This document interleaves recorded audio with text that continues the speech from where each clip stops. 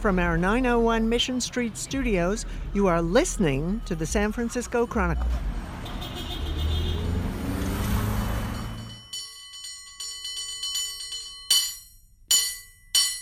Welcome to Total SF, and welcome back, Kelly Hartlaub, filling in for Heather Knight. We miss you, Heather Knight. We look forward to you being back. Yeah, Heather Knight has been off. She's coming back soon. I've been texting with her. We've got plans. She'll be back on the podcast soon. But thank you so much for filling in. You are my wife, and it is Indie Bookstore Tribute Month. And I wanted to ask you, if you had to pick a Hartlaub family author MVP, where would it start? The first person who comes to mind, and there are quite a few, but Mo Willems definitely deserves, early and often mention. His books have been beloved in our house for years. Raina Telgemeier is another MVP. Yeah, Raina Telgemeier. I think our younger son, Milo, I think I've bought Smile 2 or 3 or 4 times. Yes. I mean, been read to dog ears. And then I think at one point he had one copy of Sisters at his school and one here, so he could read it in both places. Yes. I've seen copies of it at my school on my desk. I've seen it when I change his sheets, tucked between his mattress and the wall. I mean, he's read those books very well. Yeah, Lucy Cousins. Hooray for Fish was our first favorite and an enduring favorite around here. Yeah, if you have a baby at the Chronicle and I get you a gift, it is going to be Hooray for Fish. And I love that book. That's a big honor. We still refer to our kids as gripey fish when they're having a bad day. Yeah, so Hooray for Fish. Give me a couple others. Jason Reynolds is one I'd like to mention. He's a really wonderful young adult author, but he also has some books meant more for tweens, and Theo kind of poured through some of his books. Stephan Pastis. Yeah, Stephan Pastis, our guest today, on the Mount Rushmore of authors whose books are scattered around our house. He draws the Pearls Before Swine comic, which is in the Chronicle, has been since, I think, the early 2000s. And the Timmy Failure books, that's a little bit more recent. Timmy Failure was also a movie. It was one of the early offerings on Disney Plus this year. That's awesome, because he's also a local guy, right? Yeah, Stephan Pastis and Guy Fieri, I think, are the 2 premier Santa Rosa celebrities. Stephan's been living in Santa Rosa throughout his career. I've been trying to get him on the podcast since the podcast started. We've come close a few times. He's a North Bay guy. Before COVID, I always wanted to get him in the Chronicle and the archive because he's a big Charles Schulz fan, and we have a big Charles Schulz file, and it'd be fun to look through it with him. I remember you trying to line this up, and I remember you interviewing him many years back at this point. You really liked him when you first met him for a story you wrote. Yeah, I mean, I feel like we hit it off. We always kind of before and after the interview talk a lot about journalism. And he's actually written a couple of strips lately that pay tribute to local newspapers, which is awesome. He takes a personal challenge not to phone it in, and we're really seeing that now. A lot of my all-time favorite Pearls Before Swine have come during the pandemic. We talk about that a lot. We talk about Charles Schulz. He's met him a couple of times before Charles Schulz died. The stories are fantastic. They're very funny and touching. We talk in detail about the Timmy Failure movie, how the director of Spotlight ended up adapting his illustrated books, and we pay tribute to local bookstores, including a North Bay institution. It's Indie Bookstore Tribute Month on Total SF. Such a worthy cause, such a great thing to be celebrating. I hope everybody remembers to go out and support their local bookstores. Definitely. I'm Peter Hartlaub, here with Kelly Hartlaub, Stephan Pastis coming up, and this is Total SF. Thank you very much.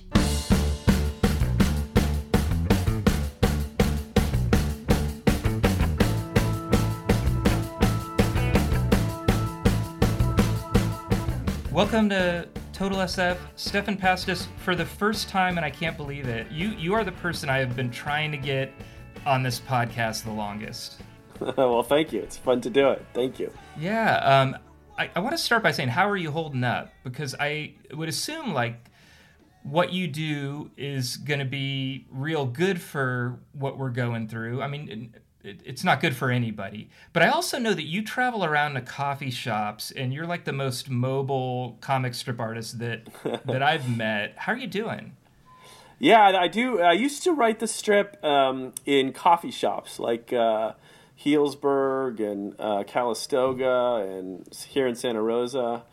And I would write from like 8 a.m. to noon.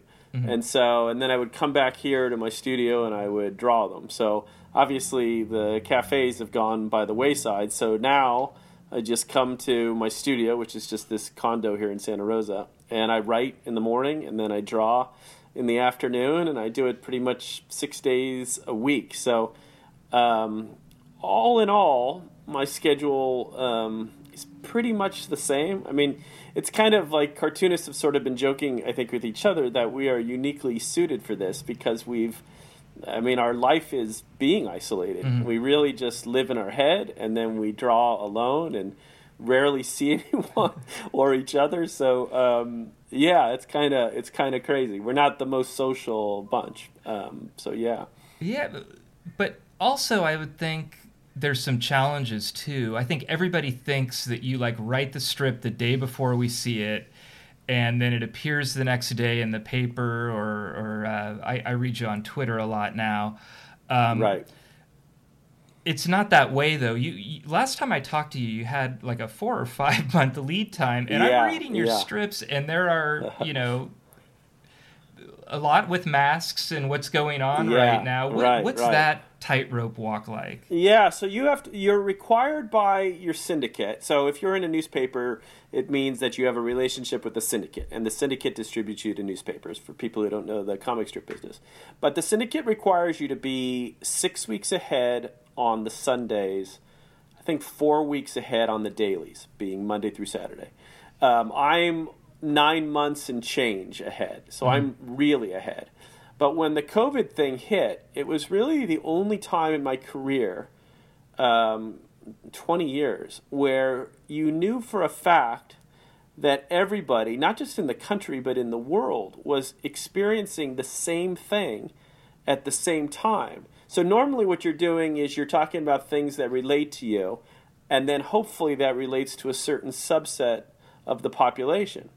But now it relates to everybody. Mm-hmm. So there was no way I couldn't talk about it. So I had already submitted all of my strips for March, April, May, June, sometime last year. So what I did was I just called the syndicate and I said, I'm going to be substituting in strips every week. I'll go on the server, I'll take the old ones off, and I'll put on the new ones. So I said, just give me the shortest lead time you can. Because what I think people don't understand is if I want to do a strip today, the very soonest I could get it in, very soonest, is about 2.5 weeks from now. Mm-hmm. So I started to do that. But here was the trick with COVID. You didn't know where the story would be in that many weeks. When this started out in March, you didn't know, like, how bad is this going to be? Or, conversely, does it go away? We didn't know anything. So it makes you thread this needle of, on the one hand, being relevant, but on the other hand, you've got to guess what will be relevant in that time frame. And that's really a trick. Like, that is really a trick. So I've done the best I can, and I've just been subbing them in as we go. But yes, that's unique. Every week I substitute strips in. So yeah, it's crazy. Well, I have to think not just the topics, whether the numbers go up and down and what's happening in politics, but also the mood. And what it's almost like I imagine it, but I feel like when I'm down the lowest, that's where you come out with that strip. And you've always done this to a degree, but you come out with that strip that is a little bit more emotional. It sort of takes that right turn at the end, and there's not a punchline. There's a message to the reader. Are you doing a little bit more of that? Are you thinking about your role not just as someone to entertain, but someone to sort of boost us in a different way? I've never felt that before. Like I do. It's almost like a responsibility. Like I can. You can feel like how everyone is. Everybody is on edge, and you're scared, and not knowing when this will end is a huge stressor on all of us. And I do, I've had characters in the public eye for 20 years, and they do have a unique ability to reach people. particularly if you don't hit the sad or non-funny ones too much. Like if you just surprise people with them, they have more impact that way. But I do feel that responsibility because people are down, and you don't want to add to that. So Pig is the character Pig in the strip has really come to the forefront as this model of just stupid optimism, optimism without reason. And it's funny. I've never felt that responsibility before, so to speak. Like I've never felt that was my job, but it's unmistakable now. Like you have to do it. Like it's in the zeitgeist. Like everyone's feeling the same thing. So yeah. Pig, the obliviousness is just something that we all need right now. I mean, I want to be a little bit more oblivious right now because it's like, write it out, retain your faith in humanity, and then and then we come out on the other side. That's really true. Yeah, these are the days where like people ask me, since I've done it for 20 years, like how much longer would you want to do it? I don't want to stop doing it. I love that ability to comment on what's going on. I love that ability to reach people. And if the strip stopped, the characters would stop, and I would miss the characters. Yeah. It's an odd thing to say, but they become like your kids. I wouldn't want them to go silent. Like I would, it's weird. I would feel the responsibility of them being quiet. Like I would be the cause. I remember Schulz said that. I got to meet Schulz at the end of his life a couple of times. And I remember he said, and he later said it in interviews, but he said it to me. He goes, it was right when he announced he had cancer and he was stopping. And he said something that I thought was so odd then, but I don't think is odd now. He said, that poor little kid, meaning Charlie Brown, he'll never get to kick the football. And he really talked of him as a third person. Not that he was a creation of him, but it was a guy out there who wouldn't be able to do it. I get that now. Like I understand what that means. They have lives of their own, and it's weird. Yeah, very strange. Well, now you've alluded to it. I'll sum up the beginning of your career, and then you tell me the time you met Schulz. You were a lawyer and hated lawyer in San Francisco and absolutely hated it. Yeah, I was working at Sansom and Clay, across the street from that fire department, and in an insurance defense firm for 9 years, and I never much enjoyed it. So I would draw at nights when I got home. We lived in Albany, and I would draw on the weekends, and I would submit them, and everything I submitted got rejected over and over and over for years. And then I put this Pig with the rat, and it just took off, and more than one syndicate wanted it, and suddenly I was done being a lawyer. I mean, it was really a dream come true. I had no art training. I had gone to Berkeley undergrad and then UCLA Law School. I was on the road to being a lawyer my whole life, and little did I know how much I would just hate being a lawyer. So this came along, and it was like a get-out-of-jail-free card. You know what I remember so distinctly? I remember the last moment I was a lawyer because of the reaction. This was it. It was a deposition where you ask people questions under oath in a small room in an office. And it was in San Diego. And there were more than one party to the lawsuits. There were a lot of lawyers in the room. And they all knew this was my last day. And we had been fighting all day long, like really fighting. It was bad. And when it was over, all of their moods changed. And one by one, they shook my hand. It was like they were watching one of their own escape over the wall. And they were like happy for me. You know what I mean? It was like Shawshank Redemption. He got out. Like it's just, it was great. It was really a cool moment. I love hearing this from you. And we've had this conversation once or twice over the years, but I'm a law school dropout. And I didn't know that. I forgot. Yeah, I did a full year at King Hall and UC Davis, and and I missed journalism. I didn't want to go in. I was kind of, my family wanted me to go, and every time I hear that, I'm just like, oh God, I dodged a bullet. That is so true. Yeah, I mean, some people like being a lawyer, but I'm not one of them. Well, I remember. I think you told me it was. I'm going to get the artist's name wrong, so I'm not even going to try, but I think it was Get Fuzzy. You went to someone just to teach you how to block in shades of gray. I mean, you had to learn the basics kind of on the fly. It was. You have a good memory. It was like Darby Conley who does Get Fuzzy. I had to ask him, because if you look at a a daily comic strip, you see the dot shading. Yeah. I call it like Lichtenstein's paintings, those dots. Yeah. And I didn't know how to do it. I didn't know that you use Photoshop. I didn't know how to use Photoshop.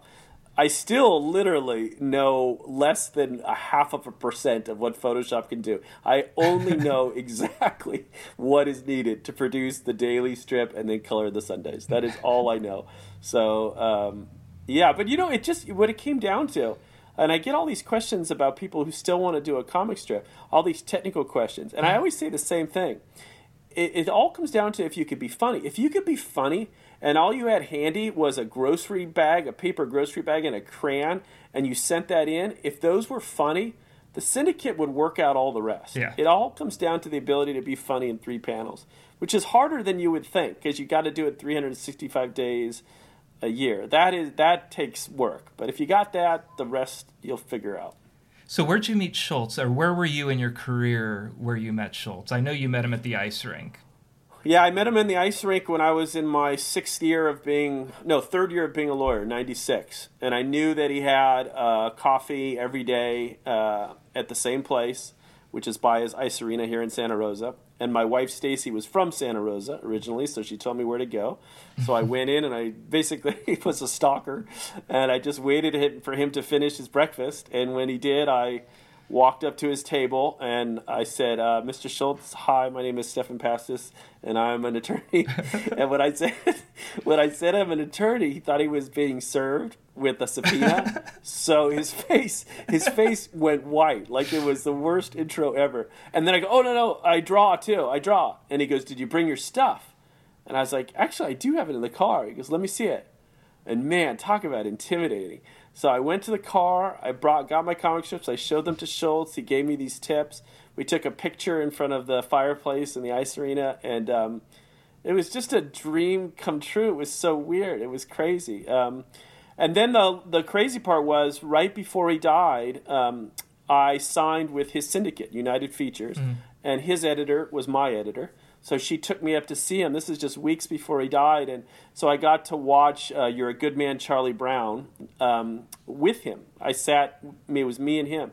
And it was incredible. Like, it was one of those moments in life where you kind of go like, how did I get here? Yeah. And he really cried. He really, really cried. Some people have said that it was because he had so many strokes at the end, but the people were cheering.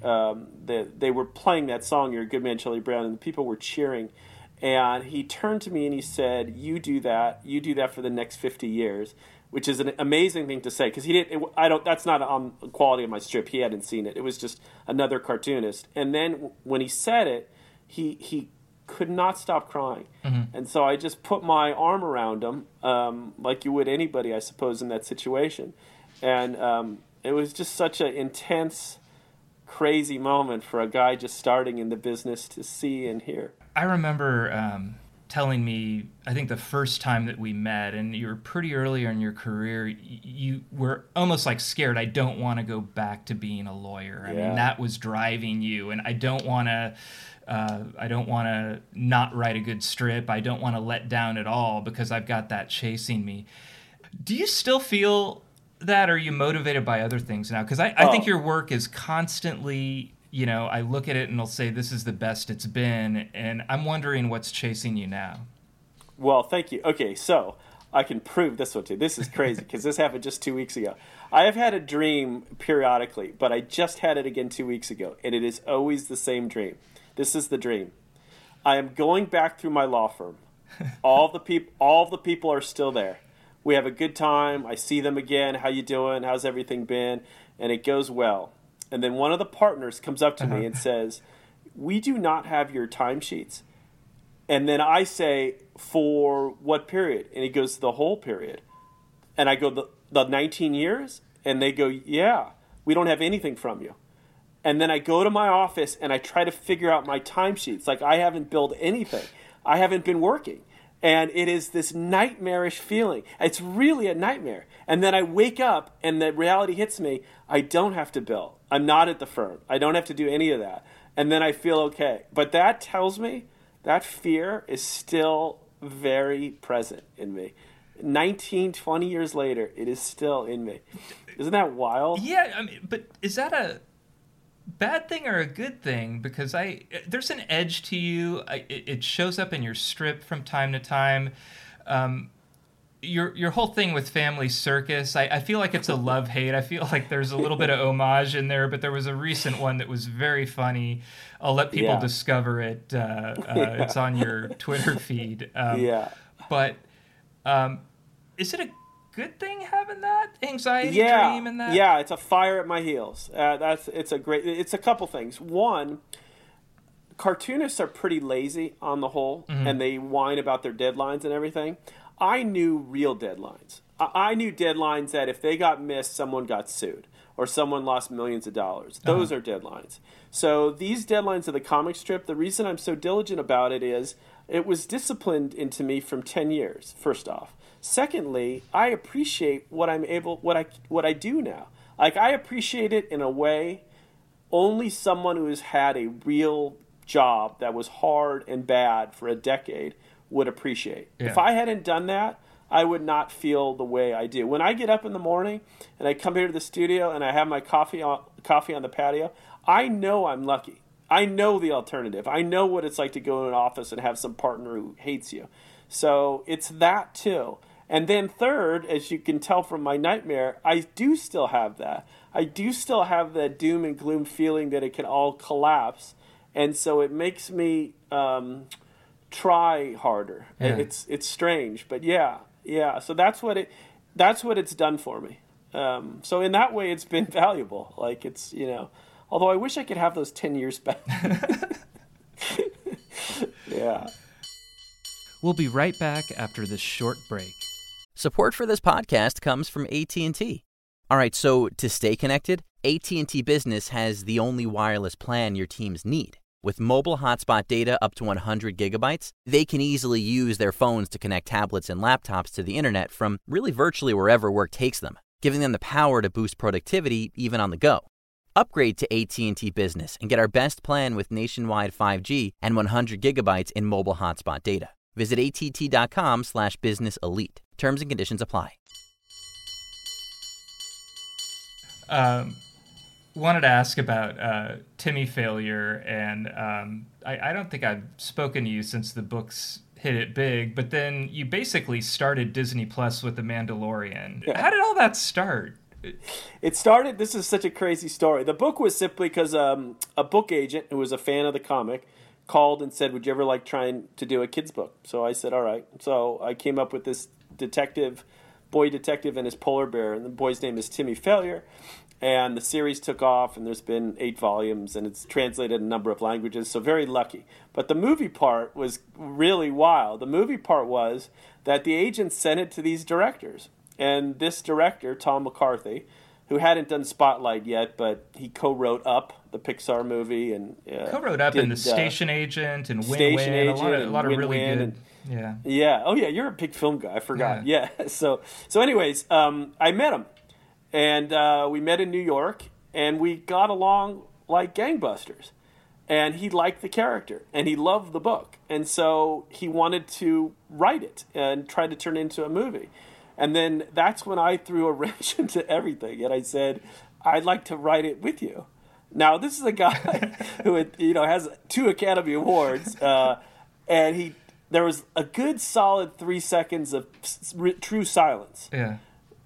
And then he said, okay, what do you know about film writing? And I go, oh, I've read all those books you're supposed to read. The screenwriting ones. And he goes, no, but have you done it? I go, no. And he goes, all right. And so I thought, oh my God, I've screwed the whole deal over. So he started writing it. He started writing Act 1. And the first scene of Act 2, he said, do you want to take a shot? So I said, yeah. I'll do it. It's like the coach saying, you want to get up to bat. So I said, yeah, I'll do it. So I guess I did well, because that day started a process of 1.5 years of the two of us talking every day. And that screenplay is both of ours. So here's this guy I basically got 1.5 years of school for free from this director. And not only that, but when shooting started, when pre-production started up in Vancouver, he said, I put money in the budget for you to be there. And I said, for how much of the time? And he said, the entire time. that's 7 months. And so I was like, oh my God, all right. You mean I get to see everything shot? He goes, you're going to work every day. And I go, oh, great. So we would write in the morning, we'd go to set, we'd write at night when we were done, constantly changing stuff, do it again the next day, 6 days a week. And it was intense. It was, let me tell you this, there is nothing like the feeling, I wish every writer could have this, of going to a movie set one day and seeing 200 people run around. They built a house, and then a stunt car driver drove this car 40 miles an hour up into the air to get it lodged in the side of the house. And all I'm thinking is, the only reason any of this is happening is because once on my computer, I typed that this Cadillac goes into the side of a house. If that doesn't blow your mind, I don't know what does. And then when we had the premiere at Sundance, that was intense. And then we got to go to Hollywood and have the premiere, like the big the giant El Capitan Theater. Uh-huh. It was like, what an intense. I mean, I just thought it was the greatest thing ever. I thought too. I was really pleasantly surprised because one thing that I like about your writing is there's a moodiness to it and a melancholy that reminds me of Schulz. And right. Generally, I review all these movies. I mean, there was a 15-year period where I was doing, every Diary of a Wimpy Kid and Alvin and the Chipmunks. And generally, those properties steer more toward the kind of physical comedy of it. And I felt like this went right in squarely into the direction of what you do, which is there's some melancholy, there's, this boy, there's some sadness there, and then there's also some humanity there too. And it seems like that, because I don't see it that often, I think that's got to have a little bit more of a degree of difficulty. Yeah, I think it's hard because it's that 2-track thing. A kid has to be able to watch it and just have fun with a boy and his polar bear walking around Portland. Yeah. But if an adult watches it, you see that polar bear is the stand-in for a father he's never had. And then it's a little more heartbreaking. But, for a kid, maybe they don't care about that, so you need to keep the fun on the top level, and then you need to keep that heart line down below. And that can be hard. But it was such a wonderful learning experience, and it's just great. I'm so appreciative I got to do it. Like it was. Not everybody gets that. I'll tell you something that almost no writer gets. Like truly, you could poll writers on this. Mm-hmm. To be involved in the making of the movie, first off, in any capacity, much less to co-write the movie, and to be on set every day, literally working with all the departments. I'll tell you one last anecdote, then I'll stop at this. But this is the level. On one of the first days on the set, the guys in charge of props. These are the guys in charge of the cars, came up to me and said, we have a scene with an 18-wheeler. It's shipping the kids from one school to another. But the truck turns, and there's no writing on the side of the truck. So we think the name of the school should be there. And I go, oh, great, yeah. And they go, so do you want to come up with it? So I know enough to say, well, I'm not the director. I mean, ask Tom, ask the director. And he goes, no, he said to come to you. And I said, oh, all right, well, give me 15 minutes. So I went to my office in Vancouver. I came up with the name. And I gave it to him. So when I go to set the next day, there are 2 18-wheelers that someone has stayed up all night painting the side of. And I was thinking, oh my gosh, like that's responsibility. Like that's not just a little comic strip. Like that's real things. You've got to be on your game. Yeah. So, so it's just wonderful. What a cool experience. Well, I want to talk a little bit about indie bookstores, and we can get movie theaters in there too. But first, I got your. This is an October. One of your comics I have framed on my desk. Is that if you're not? What's that last line? If you're not paying for journalism, you're paying for not having journalism. I'll put it on my Twitter instead of reading it. Reading your comic doesn't do it justice. But you had another one in July too. You've done this a few times where you've shouted out local journalism. I notice it. I mean, there's a little bit of a buzz around the newsroom. I'm wondering what kind of motivated you to do that, and and how much you're thinking about that right now.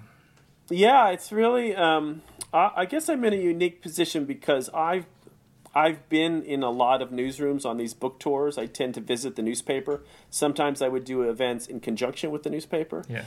And they're great people. And I see what has happened to them and their offices in the last 10 years. And I know that if you do not have a local paper, you are going to be in trouble. And here in Santa Rosa, where I live, we learned that during the fires in 2017 because I wasn't even in the country. And the Press Democrat, our paper, was my sole lifeline to know exactly where that fire was. I couldn't get it from CNN. I couldn't get it from the local news stations. I only got it from the PD.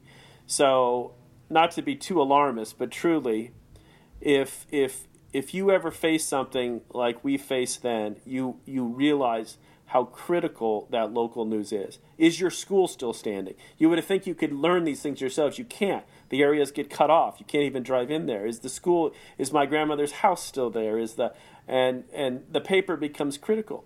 So I want every town to have good coverage in their local paper. And so I do whatever I can in the strip to promote that from time to time. And especially now with all the dumb attacks on journalism, it's ridiculous. These guys are putting their lives on the line in many cases to deliver you these stories, doing the best they can do, often for very little money.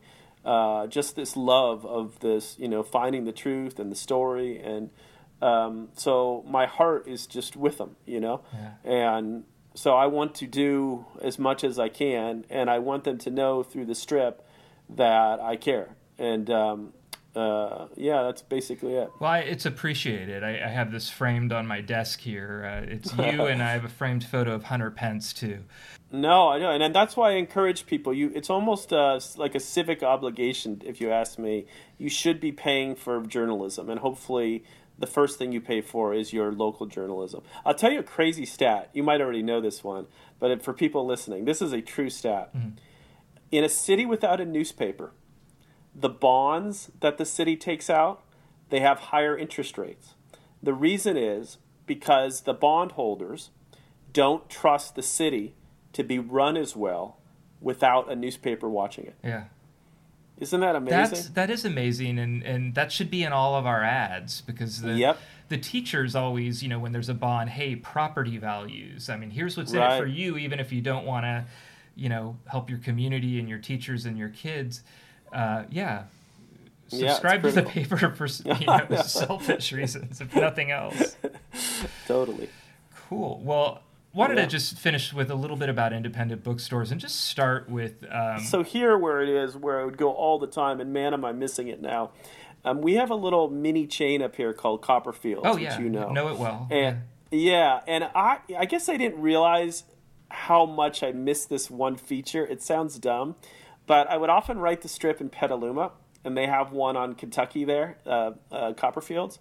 And I would go in when I was done writing, and I would browse around. But the table I would gravitate to is their recommendations from staff.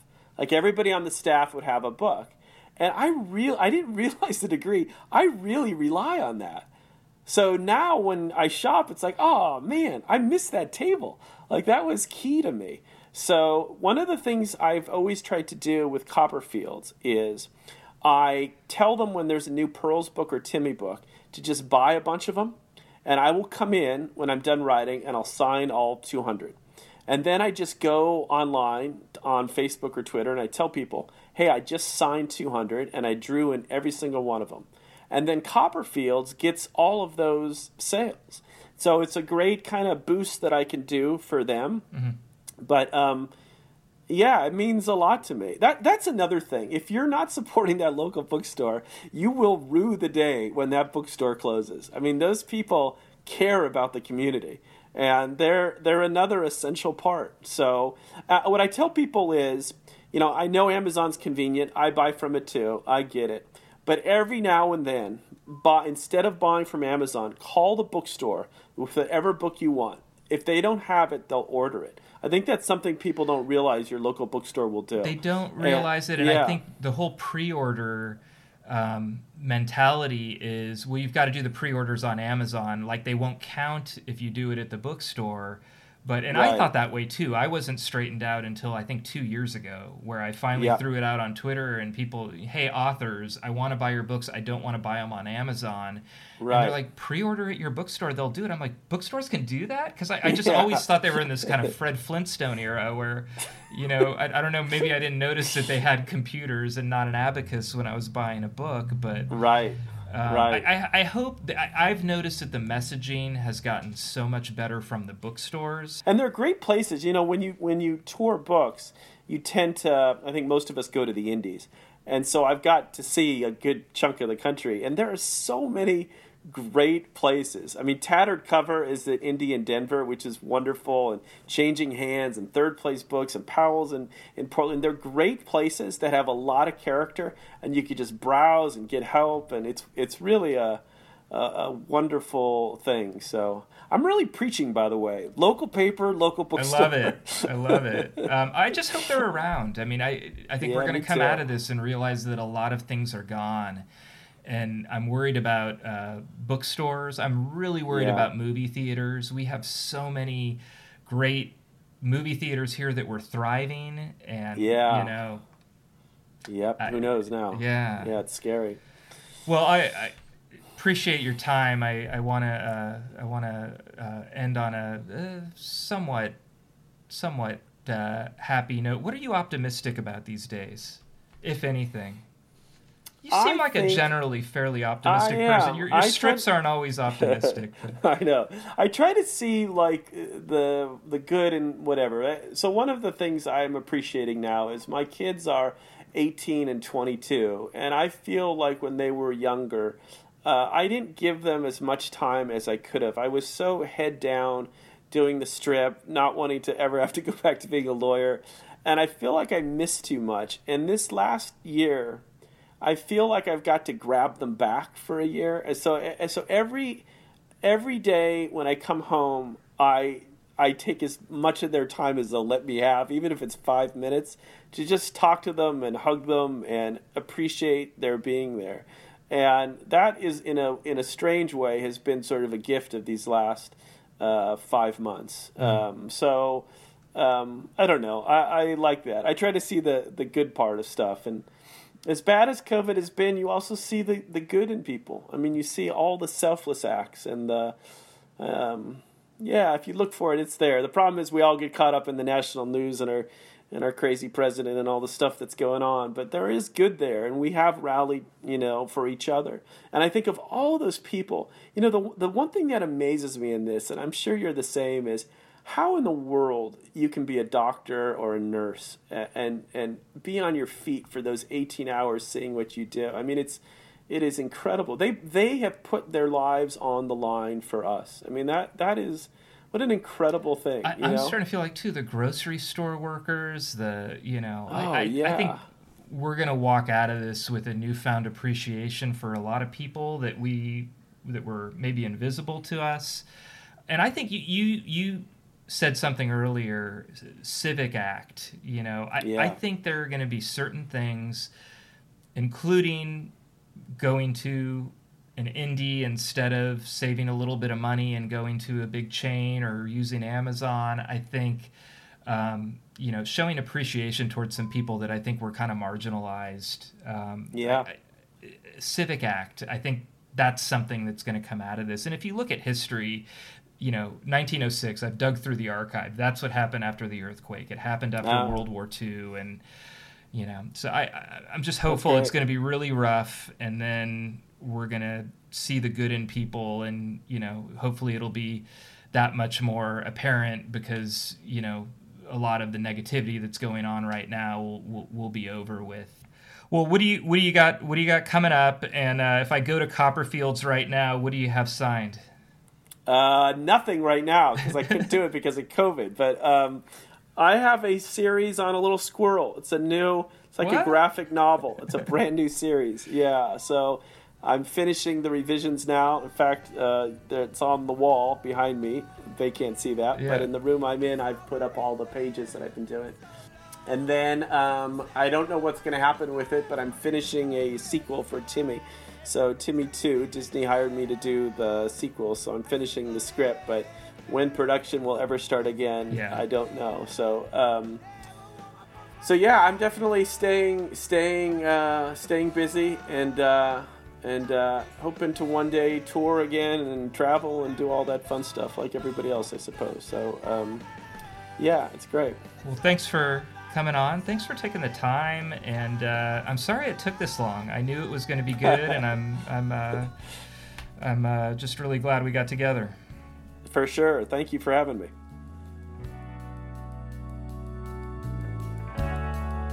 Darling, it's 2 a.m. when it's time for closing. When the cops, they're all sideways, and I think Aaron's broke. You are listening to the San Francisco Chronicle. Thank you to Kelly Hartlaub and Stephan Pastis. Total SF is a production of the Chronicle. Our music is The Tide Will Rise by the Sunset Shipwrecks off their album Community, and Cable Car Bell Ringing by 8-time champion Byron Cobb.